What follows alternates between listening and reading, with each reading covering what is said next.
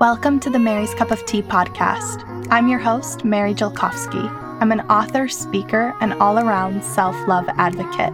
And this is the podcast that'll inspire you to love yourself. Hey! Before we dive into today's podcast episode, I wanted to let you know that I wrote a book. Yes, a real-life actual book that will be available in stores and online on March 23rd, 2021. It's called The Gift of Self-Love, and it's a workbook that will help you build confidence, recognize your worth, and learn to finally love yourself. You can pre-order the book now by going to maryscupoftea.com/book, and it'll be delivered to you on March 23rd, which is the official publication date. So depending on where you order from, it should arrive somewhere around that time. I have been working on this book for over a year, compiling everything that I've learned and everything I teach at my retreats and putting it into this heartfelt, relatable, and actionable workbook for you. The cool thing is that this book is a combination of not only me sharing my journey, but also it's a workbook that you can actually write in. So there are quizzes, journal prompts, self-reflection exercises, self-love challenges, all of which will help you with body image, confidence, self-worth, and self-love. So if you haven't gotten it yet, go pre-order it now by going to maryscupoftea.com/book. And by pre-ordering, you'll also get free access to my next online retreat. So this is my way of saying thank you so much for your early support on this book. And I can't wait to see you, hang out with you, and do a workshop together at my next online retreat. So you can find all the pre-order links to order the book and all the information for the online retreat at maryscupoftea.com/book. I'm certain that the tools that I share in this book will change your life as much as they've changed mine. So again, maryscupoftea.com/book. Go pre-order it today and give yourself the gift of self-love. Hello, everyone. Welcome to another episode of Mary's Cup of Tea, the podcast. Today, I am here with Caroline Dooner from The Fuck It Diet. You probably follow her on Instagram. If you don't, go follow her. It's at The Fuck It Diet. And before we dive into the interview, which I am so excited for, I am literally sweating because I'm fangirling. I want to read you her short bio in case you're unfamiliar. So 8 years ago, Caroline Dooner started a blog called The Fuck It Diet. She was trying to heal her relationship with food, and she needed a place to share everything she was learning about the dark side of dieting. What she learned about food and weight changed her life. And now you can read the book she wrote, The Fuck It Diet. If you struggle with your relationship with food, The Fuck It Diet is for you. And I do not say that lightly. Like, it is one of the best books that I've read in the industry. It has helped me so much. I have revisited it. I have it in hard copy and on Audible because you're hilarious, Caroline. Oh my God, Mary. Hi. You're so real. You're so funny. Like, you're just so comforting. I feel like your book is really a safe haven because it's all the things you can't help but think like, this is me. Like, you're telling my story. Oh, that honestly means so much to hear because, everyone has imposter syndrome. I'm always like, why am I writing about this? I'm not a dietitian, and half of the people who follow me think I am a dietitian. I'm like, no, I mean, it is dietitian recommended, intuitive eating dietitian recommended. But yeah, so it really means a lot to hear that because sometimes we doubt that, what we're saying matters or helps at all. And so it's always really nice to hear. So thank you. I totally feel you. I just announced my new book and I just recorded a podcast episode and I try to batch record. So it was 20 minutes of me just babbling because, I'm like, who am I to be writing this book? But at the same time, I feel like you not being a dietitian and being like a real human being that fell into the trap of diet culture is actually what makes you more credible because one thing I just read in your book actually yesterday, you said that, we have to keep in mind that a lot of people who go into nutrition and the dietitian field and just a lot of, that health coaching kind of industry, a lot of those people are struggling with disordered eating. Yeah. And it's a really good cover. It's a really good way to kind of convince yourself that the obsession with food and the hyper focus on food and the hyper focus on, being really good with your diet is really legitimate and important because it's your job and you're helping other people. So it really is a cover. And it's usually actually completely unconscious. Most people don't realize they have issues with food because it's so culturally accepted. Yeah, for sure. So tell us about the Fuck It diet, like what it is, how it came about. I mean, the name says it all, but how did you how did you really land on it? So, so I was a chronic dieter for 10 solid years.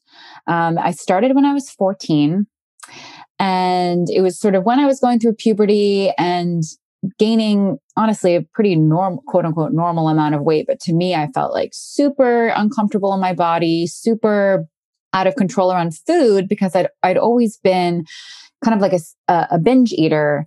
And I thought that that was proof that I was a food addict. Meanwhile, when I look back now with all the context that I have now, I can see that I grew up in a really health nut household. And so I felt really denied food. So I would binge on quote unquote junk and snacks that I didn't usually get. And so it's very clear that it was stemming from restriction, even though it's not that I wasn't well fed or anything. I felt denied. So jump to adolescence and gaining weight and feeling out of control around food, and the cultural messages sort of seeped in like, oh, I need to do something about this. I was also diagnosed with PCOS when I was 14, which is a hormonal syndrome that a lot of women have. And it's often treated, like a lot of things are treated with weight loss incorrectly, but it's really a weight centric treatment plan because it's often associated with insulin resistance, even though you don't have to have insulin resistance to have it. But it's a whole thing that needs to be completely, really shouldn't be treating it the way that they are because it doesn't help and it can make people's symptoms worse, blah, blah, blah. But of course, I didn't know that then. And so I started dieting because I thought that it was the most important and responsible thing for me to do for my health. And of course, the more I dieted, the more I binged and the more out of control with food I felt. And the more sure I was that I was a food addict. And I tried everything. I tried low carb, a million different kind of low carb diets. I became a vegan and then a raw vegan. I was paleo. And for a lot of years during that time, for the second half of those years of dieting, I convinced myself that I was eating intuitively. Because I read the book Intuitive Eating and I was like, oh, wow, I didn't realize, that dieting can make you obsessed with food, blah, blah, blah. I am going to do this and I'm going to heal my relationship with food. But I immediately twisted it into a hunger fullness diet. I immediately twisted it into, oh, well, if I'm eating intuitively, I should be eating tiny amounts of food really, really slowly. I need to be really, really listening to my hunger and fullness really closely. What I actually mean is obsessively. I was like completely obsessed with, am I still hungry? Like, should I take another bite? Yeah. And I was starving all of the time. I was so hungry because I wasn't actually eating enough food, but I did lose a lot of weight doing that because it was essentially a diet that just didn't have any specific foods I was supposed to or not supposed to eat. And I was like, wow, this works. I'm healed, blah, blah, blah. But I thought about food nonstop. I was hungry nonstop. I still, thought that there were good foods and bad foods, even though I technically let myself eat everything. And I still would binge and I would still kind of like do it wrong, quote unquote, do it wrong because I wasn't actually eating intuitively. And then I actually became paleo after that because I was always trying, I had hormonal stuff because of PCOS. So I was always trying to heal myself and always looking for a way to, just heal myself from the inside out. And paleo was one of those things that promised to just like heal all your cravings, to heal your binging, to heal you on a cellular level. It's the way we're meant to eat. And I was like, wow, maybe this will really help. And I just even compared to how I was eating when I was quote unquote eating intuitively, but not really eating intuitively, I became so obsessed with food so fast. I was binging on all of these paleo treats and it made me really, really, really obsessed with food even more. And that is when it just kind of hit me.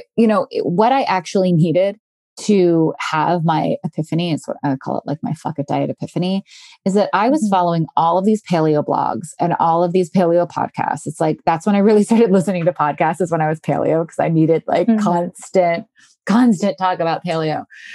And I remember hearing from some women who said that eating low carb actually made them lose their period and messed up their hormones and made it so that they couldn't have. There was this one woman in particular who wanted to have a second child, but because she went paleo, she couldn't. And so she was trying to repair her metabolism and her body by resting and eating more food and eating more carbs. And that was how she was going to heal her hormones. And I was like, wait, what? I've been trying to heal my hormones for 10 years by like trying to literally barely eat and eat the smallest amount possible and eat the smallest amount of carbs possible. And I never got my period. And I got it like honestly, a handful of times throughout my teens and early 20s. And I thought that it was because of PCOS. And meanwhile, it could have partially been, but it also was probably because I was constantly dieting and constantly trying to eat the smallest amount possible. And I always thought that my problem was binge eating, which is why whenever I would hear people say like, oh, well, under eating, isn't good either. I'd be like, yeah, but that's not my problem. My problem is binging. So I need to be going on these diets, not realizing that even though I was binging, I was still constantly trying to eat the smallest amount possible. And that was actually the state that my body was in, this restricted state. My body was binging to try and make up for that. But then I would always put it on another diet. So the cycle just continued over and over and over again. So I had this epiphany on my 24th birthday after binging on like genuinely disgusting paleo squash pancakes and paleo almond flour, quote unquote, cupcakes that I took all the sugar out of. They was disgusting, but I was like, I was just in one of those zones where I was like, must eat everything. Like I felt so stuffed. I felt so horrible. And I just like something in my brain snapped in a good way. And I was like, whoa. I've been doing this. I've been doing this for 10 years and it's never gotten better. None of these diets have healed my food cravings like they promised to. Like that was always the promise of so many of these diets. Like you'll never crave food again if you follow our plans perfectly. You'll never crave food again. Isn't that like a recipe for death? Yes, it literally is. That's the thing. Like something happened in my brain where I was like, whoa. And it was thanks to the woman talking about how low carb and not eating enough food messed up her hormones and her metabolism, and that rest and gaining weight was actually going to help her. Like that was the first time I'd ever heard about anything like that before, ever. It was always lose weight and that'll heal your hormones. That'll heal your PCOS. That's just like our mainstream dialogue. It's what the doctor said. It was everywhere. And I had this like deep knowing that I needed to eat a lot of food and gain weight and just leave my body alone. And it wasn't even me being like, this is going to heal me. It was more of it was a fuck it. It was like I cannot believe that I've been trying to heal myself, torturing myself for 10 years, doing something that's probably really bad for it. It just was so clear to me that I couldn't keep going this way and keep doing this. And I was so miserable and I was so obsessed.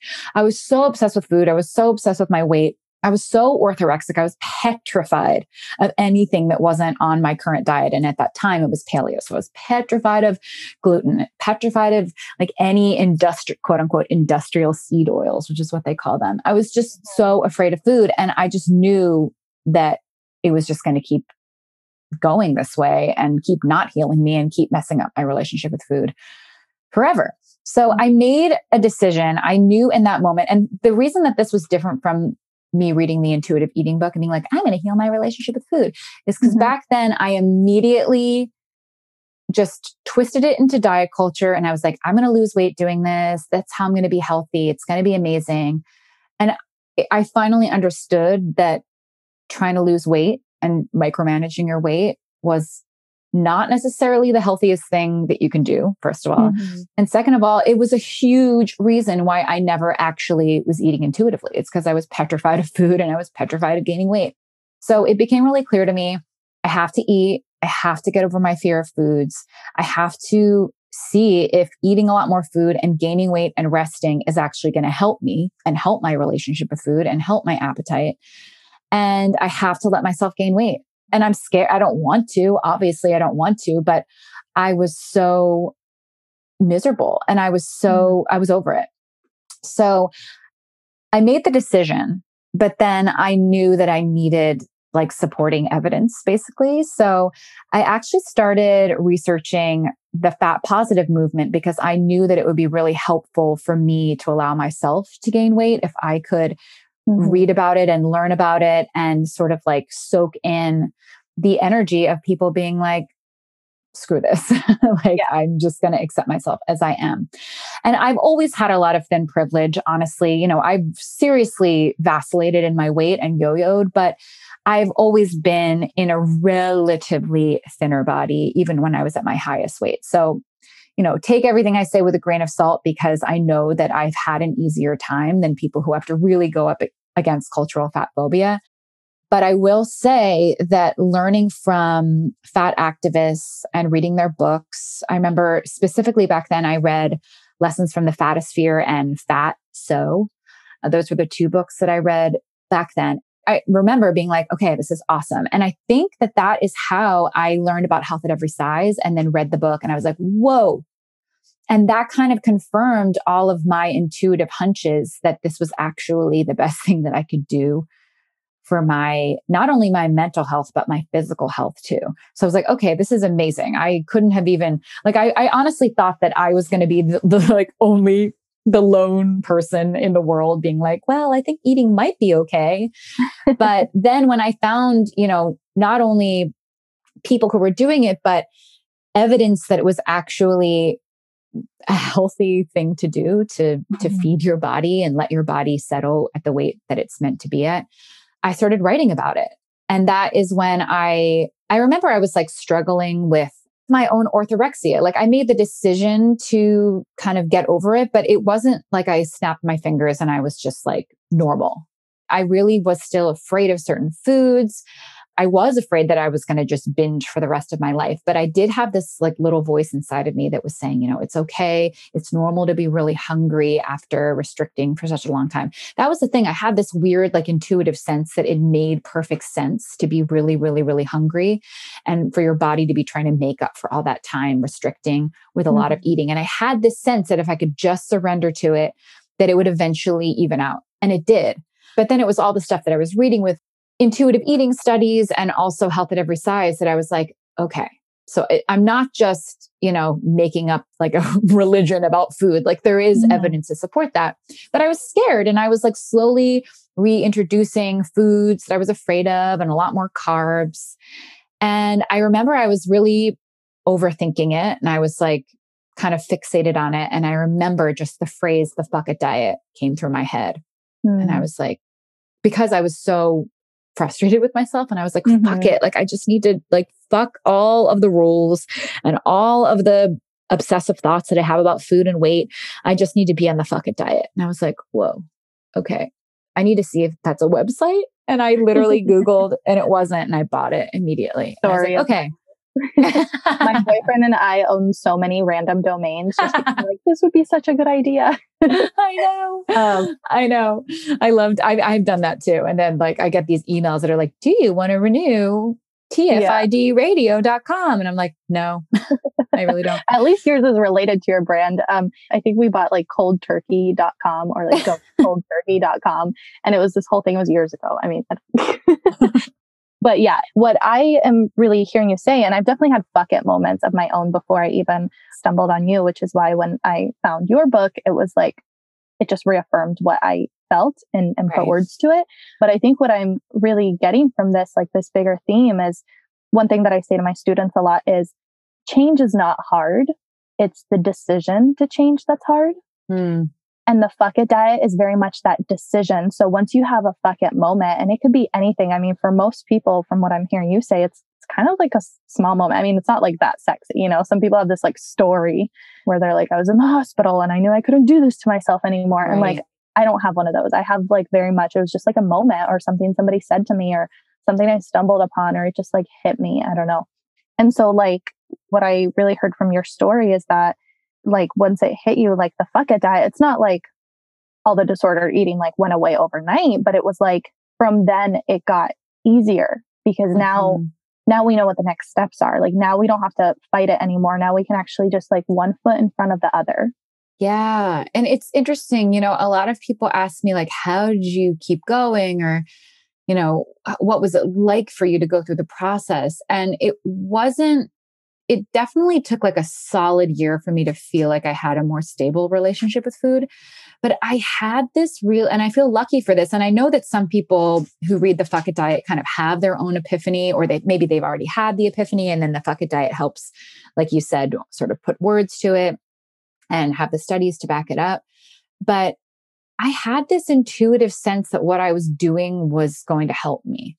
So even when I struggled, I had this very, very strong conviction that this is what I needed to be a happier person and also to hopefully be a healthier person, but mostly happier. Mostly like, I think that this is the right thing for me to do. And that was really helpful to have. And I know like when people don't really have that, I think that it's hard to go through the process, when you're like constantly needing to be convinced that it's the right thing to do.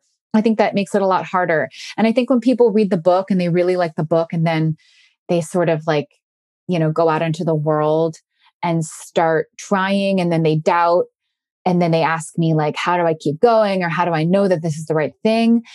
I like to say, can you just kind of remember one of the moments that you had where you really trusted that this was what your body needed? Like, can you find sort of that feeling again? Because that is the feeling, that sort of communication with your body or your intuition or whatever you want to call it, that will help you actually move forward in healing your relationship with food. Because otherwise it's so easy to be kind of swayed by the winds of diet culture that are constantly blowing. And then I was like, no. It's too far, Caroline. Too far. I thought where my mind was going. I know. And then I literally was going to tweet the other day, guys, poetry's so weird. It really is. I mean, my mind instantly went like, it's like you're living in Chicago, the windy city, but it's like the windy diet culture city. It is. I mean, it's everywhere. It's everywhere. And it really can make the process so hard because you doubt yourself, you doubt what you're doing. Mm-hmm. It is counterculture. It really is counterculture to heal your relationship with food and to not have cheat days and to not have good food, bad food, and to not be constantly trying to micromanage the amount of food you eat or the size of your body. I mean, it's not simple because of that, because you're constantly, going to be re-triggered by the people around you.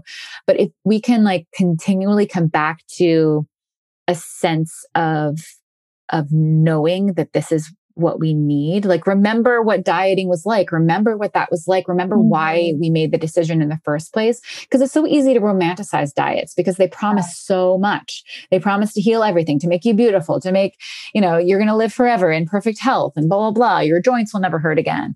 Like we want that ease. We want that easy life that diets promise. And I think that it's just can be really helpful to come back to the why. Like, why are we doing this? Why did we decide to start healing our relationship with food in the first place?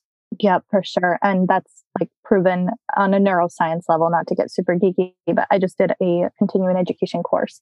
My background is in life coaching, and being able to bring up old feelings and emotions is just the easiest way to tap into and basically stay like motivated, is to just bring that up. And another thing that I was just thinking of, I listened to this podcast, and I don't know about you, but I was like really obsessed with also like biohacking. When I was dieting, like I was like, oh, well, if I, am keto and I put coconut oil in my coffee, then my brain is going to think better.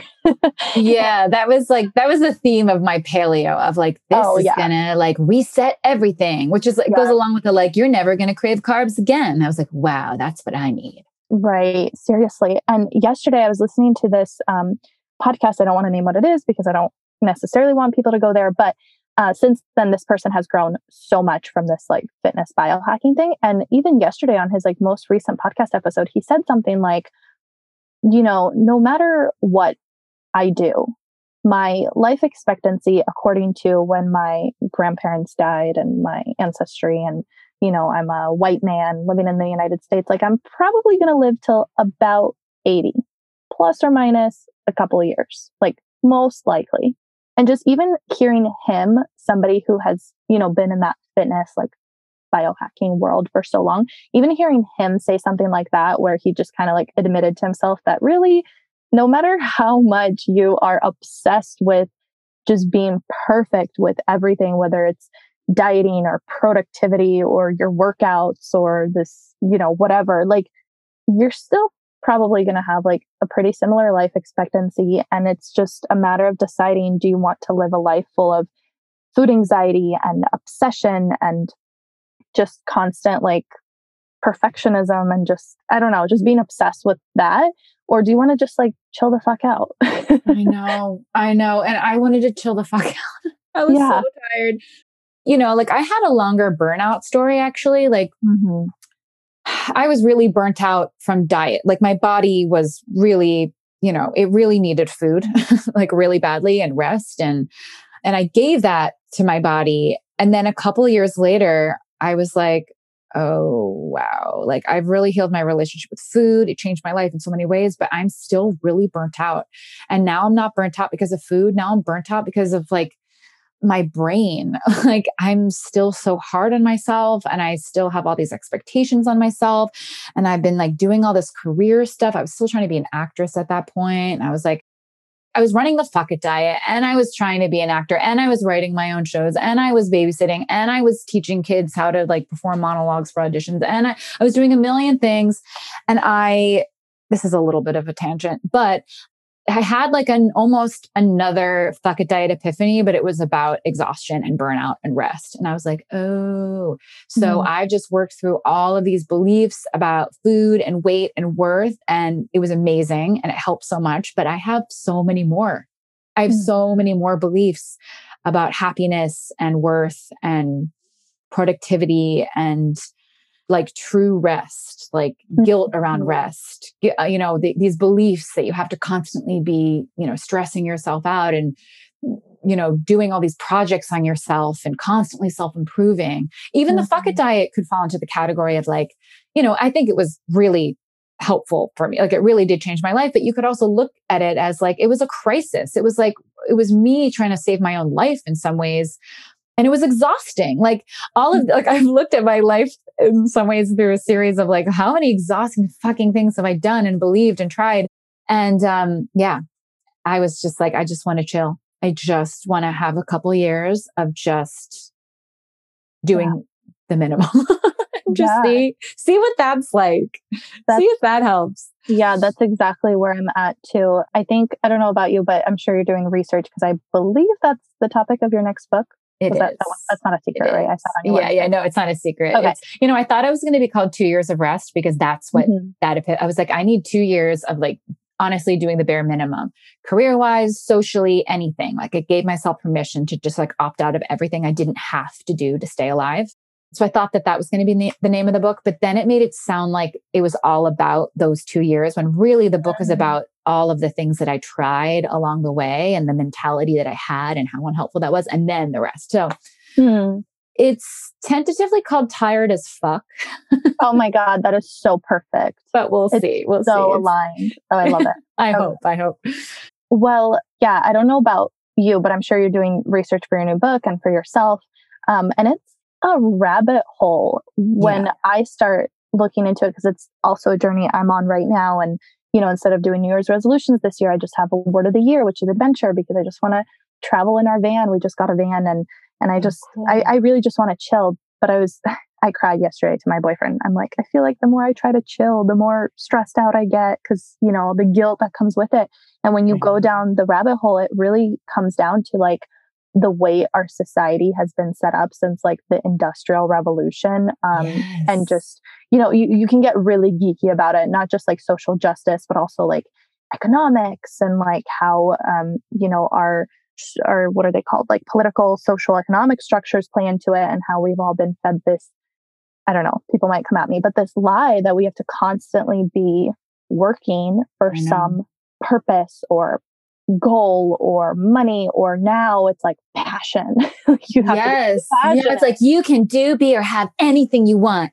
You just put your mind to it. And it's like, oh my God, okay. Yeah. So have you read the book Laziness Does Not Exist? It just came out this month. No, I want to. It's so good. I got a galley of it. Like I got to read it ahead of time. And I Mhm. was so obsessed with it because it put words to everything that I've been intuitively feeling. It's sort of like when people say like, oh my God, I had decided I needed to stop dieting. And then I read your book and I was like, wow, that's what I thought about this book. I was like, whoa, Mhm. it is so good. It's about the laziness lie, how we're all, it's exactly what you're saying, but it puts it in a context that is so relieving. I recommend it so much. It's by Dr. Yeah. Devin Price. I highly recommend it. I really, really recommend it to anyone who's struggling with any of the things that we've been talking about. I need to get them on my podcast too now. I'm having FOMO. I really want to read it. I'm reading How to Do Nothing. Oh my God, I Have you read love it. I talk about poetry. Like, that? Right. I almost cry reading every paragraph because it's so beautiful. It is. It really makes me pause and want to just like breathe. Yeah. My friend Zoe, she came to my online retreat, and me and her became really close friends. She sent it to me for the holidays, and it was actually on Barack Obama's book list. I saw think. that. I saw that. And so I'm reading it. It's dense and beautiful. And it is. I haven't finished it actually, but every time I read it, I'm like, this is the most beautiful book I've ever read in my life. Seriously, the cover's gorgeous. Like you have to go paragraph by paragraph and like reread because it's almost like reading extended essays. It really is. Yeah. I definitely geek out about it, but it definitely makes me question. Like the funny thing is, I think the author is like a Silicon Valley like tech person, right? Or they were.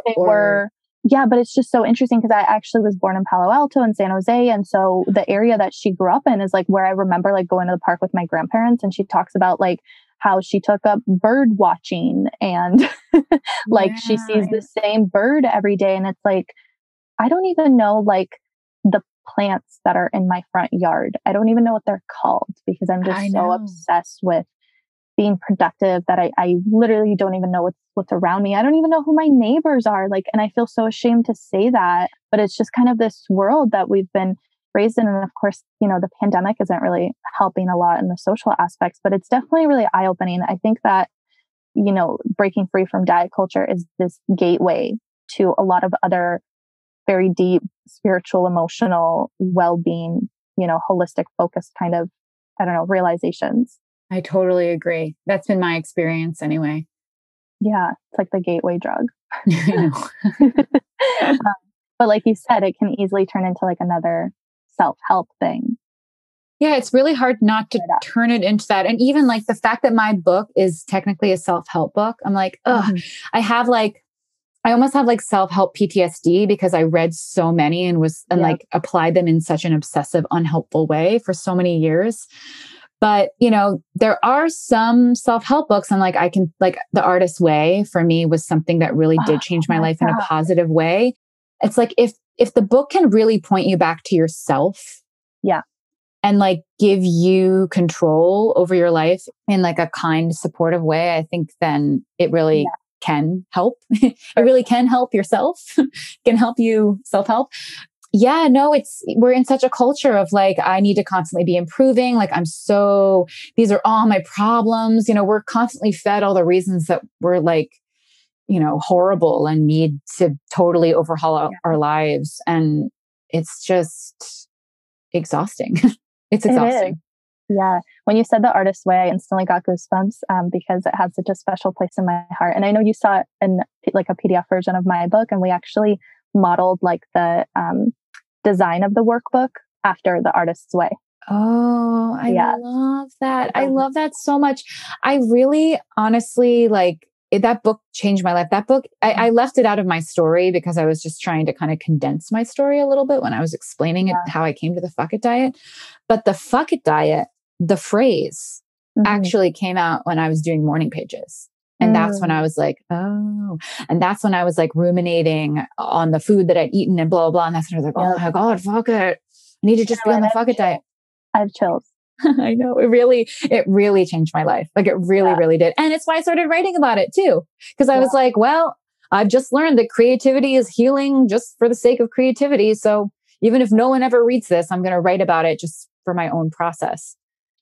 I could almost tear up. Those moments where it feels like everything kind of comes together. Yes. And you just feel like so understood. That's how I feel with you. Thank you for that. It's just so cool. So this is a bumpy segue, but I'm going to go for it.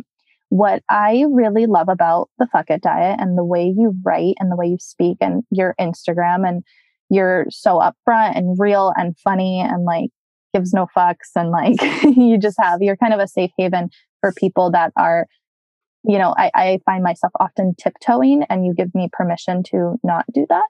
And in addition to that, you have this incredible way of explaining distinctions, which as a fellow writer, book nerd, and like self-proclaimed wordy, I love getting into the nitty gritty behind words and what they mean and like how they've been shaped and to affect our reality. So anyways, diet culture throws around like many terms and their meanings get so convoluted, and we spiral into this weird, like you said, it's just obsession. We get just really hung up on and obsessed. So I want to ask you, like, I have 3 things because these are questions I'm sure you get so much, and I'm sure people can explore more in the Fuck It Diet. But to summarize, firstly, what do you explain as the difference between food addiction and diet addiction? Because I'm sure you get this as much as I do, but like you said, I don't have a problem with dieting or restricting. I'm a binge eater, or I'm addicted to food, or I'm that kind of stuff. Yes. Okay. So this is a huge cultural myth, basically, that we're all food addicts and we all need to spend our entire lives not all of us, but most of us believe that most of us are food addicts, right? And that we, it's a really noble and important and healthy and responsible thing to do, to spend our entire lives trying to manage this food addiction.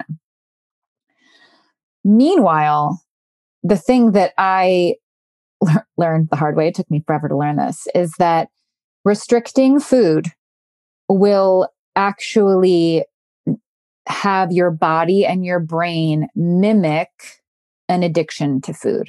So there are a lot of people, I hear this often, that you can't be addicted to something that you need to survive. So we're all petrified. And also, usually with addictions, the more you have, the worse the addiction gets. Food is actually the opposite. When you are actually finally fed, amply fed consistently, that is when most people, if not all people, find that they actually have their quote unquote addiction. And I like to call it more of a fixation, because it feels so much like a food addiction, which is why we all think we're food addicted. But it really is just this fixation that feels a lot like an addiction. When we are finally fed, the quote unquote addiction falls away. So if it really was an addiction, that wouldn't happen. It's actually the fixation. When we are restricting, it changes our hormones. It changes our hunger hormones, the way that our body like releases them. And it makes us consistently fixated on food. It makes food taste better. It makes you hungrier. And it will also make you, it'll make you binge on food and then put on weight really fast as a way of trying to actually save your life and prepare for the next famine that it thinks is coming.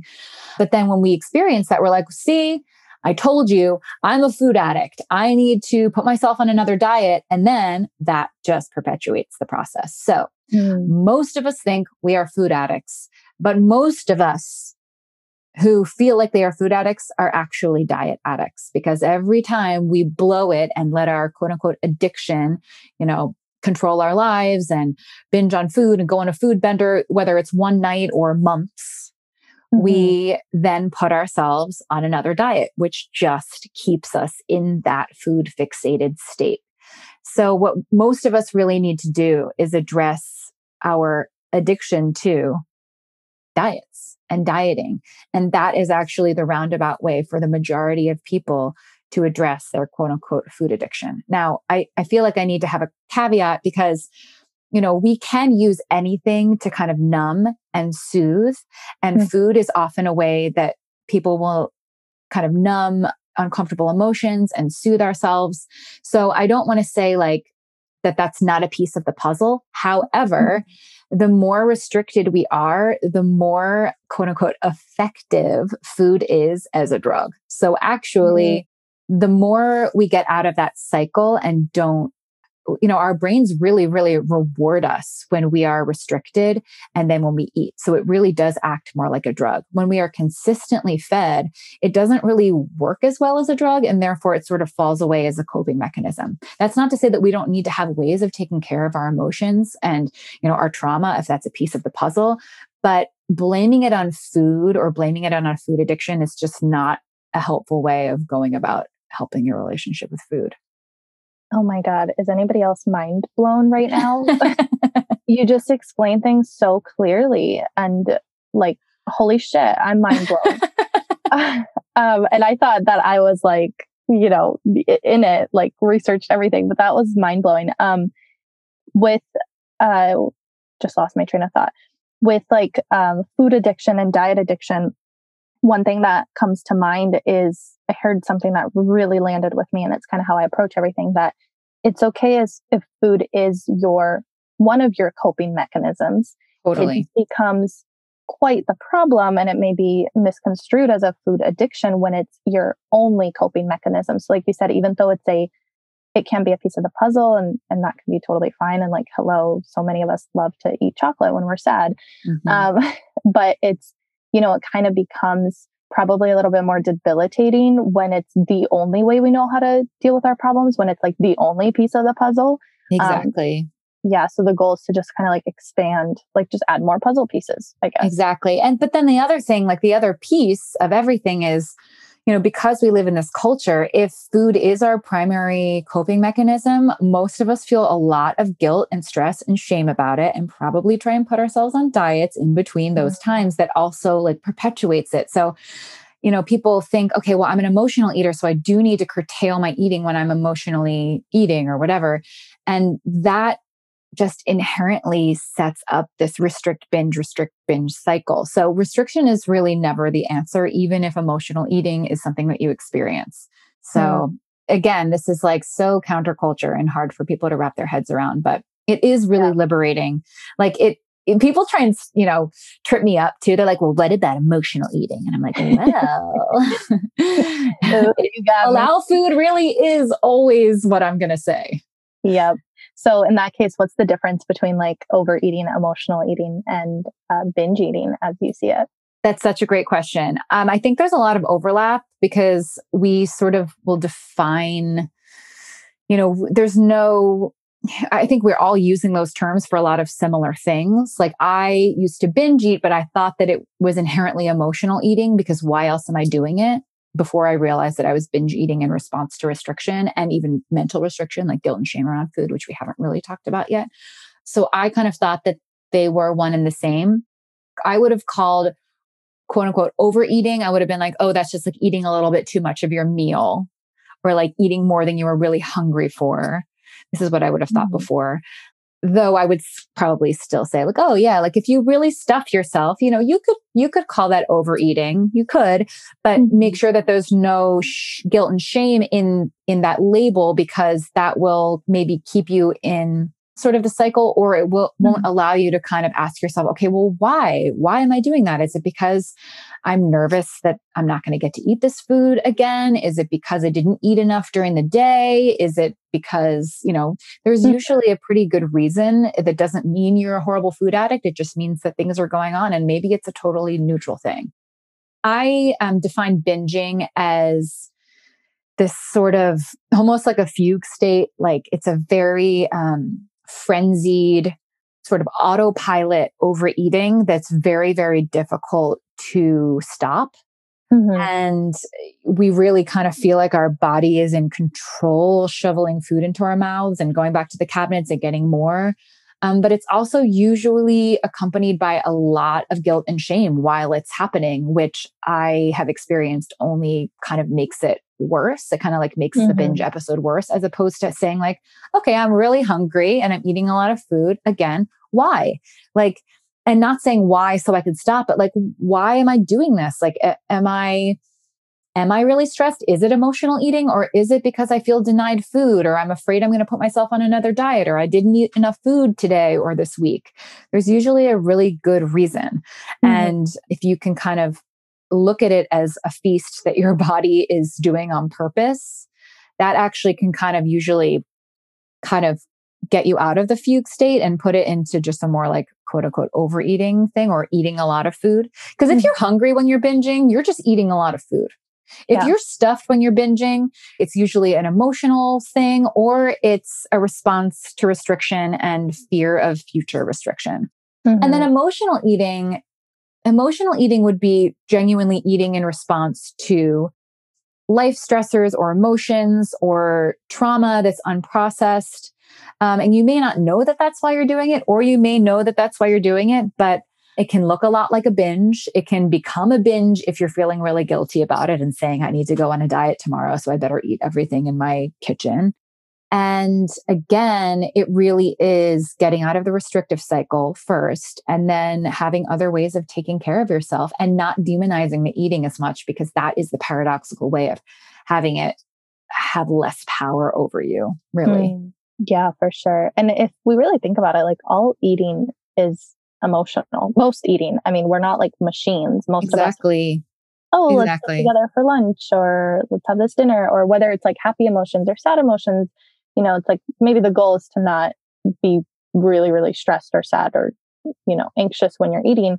But if you are, that's not like the worst thing in the world. I think it's okay. Like, and this is the other thing, I have a part in the book that is about emotions and trauma, but we sort of have this belief like, okay, I'm only allowed to eat once I process all my emotions and make sure that I'm not eating for emotional reasons. And that really, especially to past dieters, that feels like restriction. And so I don't think that that's necessary. I think, if you want to eat in response to whatever, eat, but also remind yourself, if this is an emotional thing, like I'm going to make a point to make sure that I address these emotions and feel these emotions and figure it out.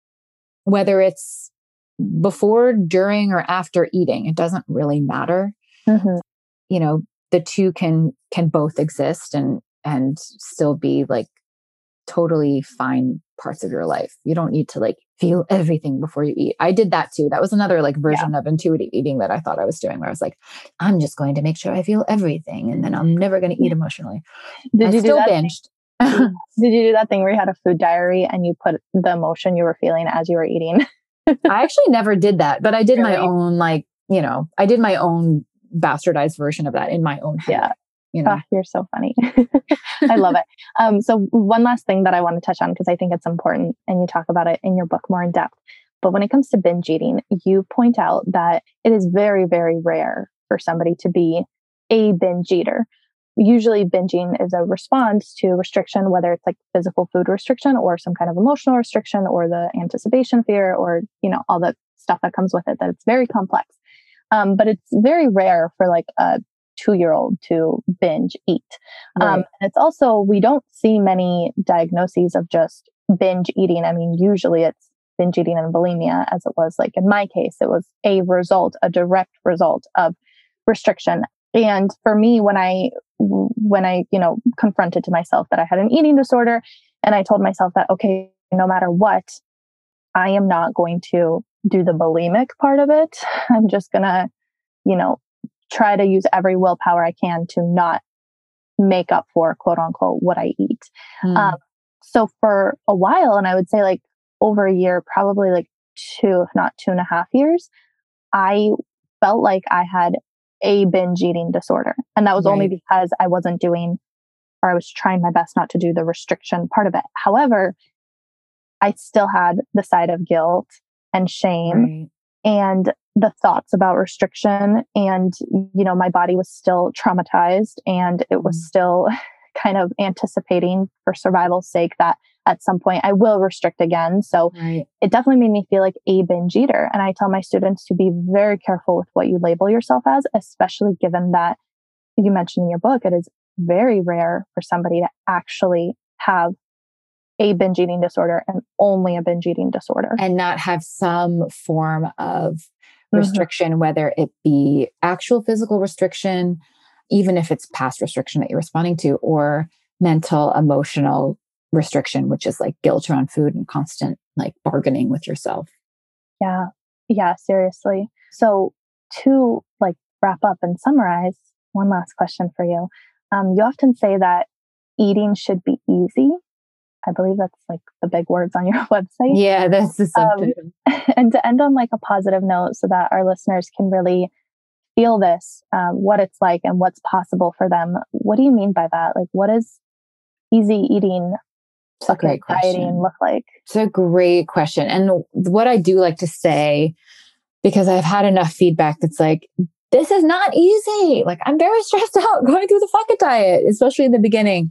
And, without diet culture, if we just were born and everything around us was like, yes, eat what you love and eat a varied diet and make yourself feel good and trust your body, and we had ample access to food, eating would be easy. Our bodies would guide the way. We would not feel quote unquote food addicted. We would love delicious food, but we wouldn't feel out of control around it. We wouldn't feel guilty around it. We would just eat and we would crave a varied diet and it would be great. And that is in some ways our goal, to unlearn and to feed ourselves and kind of overcorrect for the years of dieting to get to a place where eating is as easy as possible. However, I totally understand people saying, this is really hard, and I experienced it too. Just like I'm saying, like I overthought a lot. I was really nervous that I was doing it wrong or that it was irresponsible in the beginning. And it wasn't easy. It was stressful. It was hard. It was difficult to kind of heal and unlearn the things that I had learned and all the stress that I had about food and weight. So that part was really hard. So I just want to validate people's experience if they're in the beginning of the process or even a little further along and they're like, it's still not like easy. There are a lot of things about it that are hard because of diet culture. And diet culture has made eating really, really difficult. It's made every bite we take something that we feel like we have to like overthink about and bargain with ourselves and repent for. So that part is not easy. But if we could get to a natural state where we were not ruled by all of the diet beliefs that we soaked in and didn't get swayed by diet culture, eating can be pleasurable. We don't have to overthink it. We can go out to dinner and not look at a menu ahead of time and just eat what we want and not worry about eating on a specific schedule or eating, stopping eating a couple hours before bed or whatever weird rules we had that made us super anxious around food. And also we may not have realized it, but made us feel addicted to food.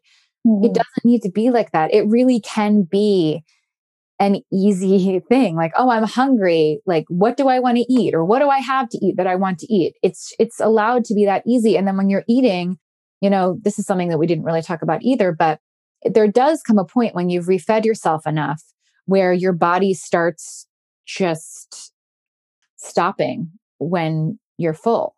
And it's not a dramatic, like I used to just like be like, am I really full? Should I take another bite? Like it doesn't need to be that way. There comes a point where your body's like, okay, I'm good. This doesn't really taste that great anymore. And because you can eat whenever you want and whatever you want, it's not a big deal to stop. And it does take a little bit of time to get there, but that's the kind of ease that is possible and that I really want for people. I love that so much. I feel like I could talk to you for hours. Obviously, there's so much that we didn't touch on, and the whole experience is complex and individual, of course. And so I highly encourage everybody to pick up your book, read it, reread it, listen to it, absorb it, worship it. No, that's a little too far. That's a little culty. But you on Instagram also is such a great follow at the Fuck It Diet. Do you have a space or is it actually Fuck It Diet? It's the Fuck It Diet. Yeah. Just the Fuck It Diet. Yeah. Just the Fuck It Diet. Perfect. Thank you so much, Caroline. I can't tell you enough. This is going down in history as one of my favorite interviews, truly. Oh, Mary, thank you so much. It was really fun. It's great talking to you. You too. It's one that I'm going to just keep recommending for months and years to come. Yay. So thank you. I wrote a book! Yes, a real-life actual book that will be available in stores and online on March 23rd, 2021. It's called The Gift of Self-Love, and it's a workbook that will help you build confidence, recognize your worth, and learn to finally love yourself. You can pre-order the book now by going to maryscupoftea.com/book, and it'll be delivered to you on March 23rd, which is the official publication date. So depending on where you order from, it should arrive somewhere around that time. I have been working on this book for over a year, compiling everything that I've learned and everything I teach at my retreats and putting it into this heartfelt, relatable, and actionable workbook for you. The cool thing is that this book is a combination of not only me sharing my journey, but also it's a workbook that you can actually write in. So there are quizzes, journal prompts, self-reflection exercises, self-love challenges, all of which will help you with body image, confidence, self-worth, and self-love. So if you haven't gotten it yet, go pre-order it now by going to maryscupoftea.com/book. And by pre-ordering, you'll also get free access to my next online retreat. So this is my way of saying thank you so much for your early support on this book. And I can't wait to see you, hang out with you, and do a workshop together at my next online retreat.